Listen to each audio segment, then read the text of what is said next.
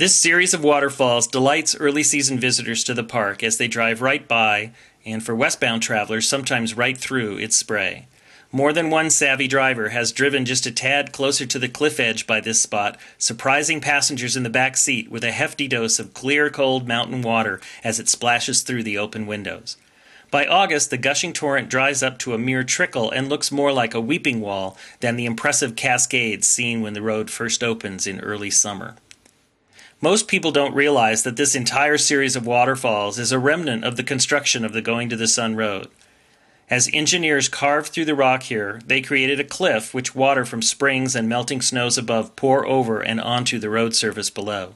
Special drains were designed into the road to allow the bulk of water to pass below the pavement, but on days of especially heavy flow, a small stream of water covers both lanes of traffic for a short distance.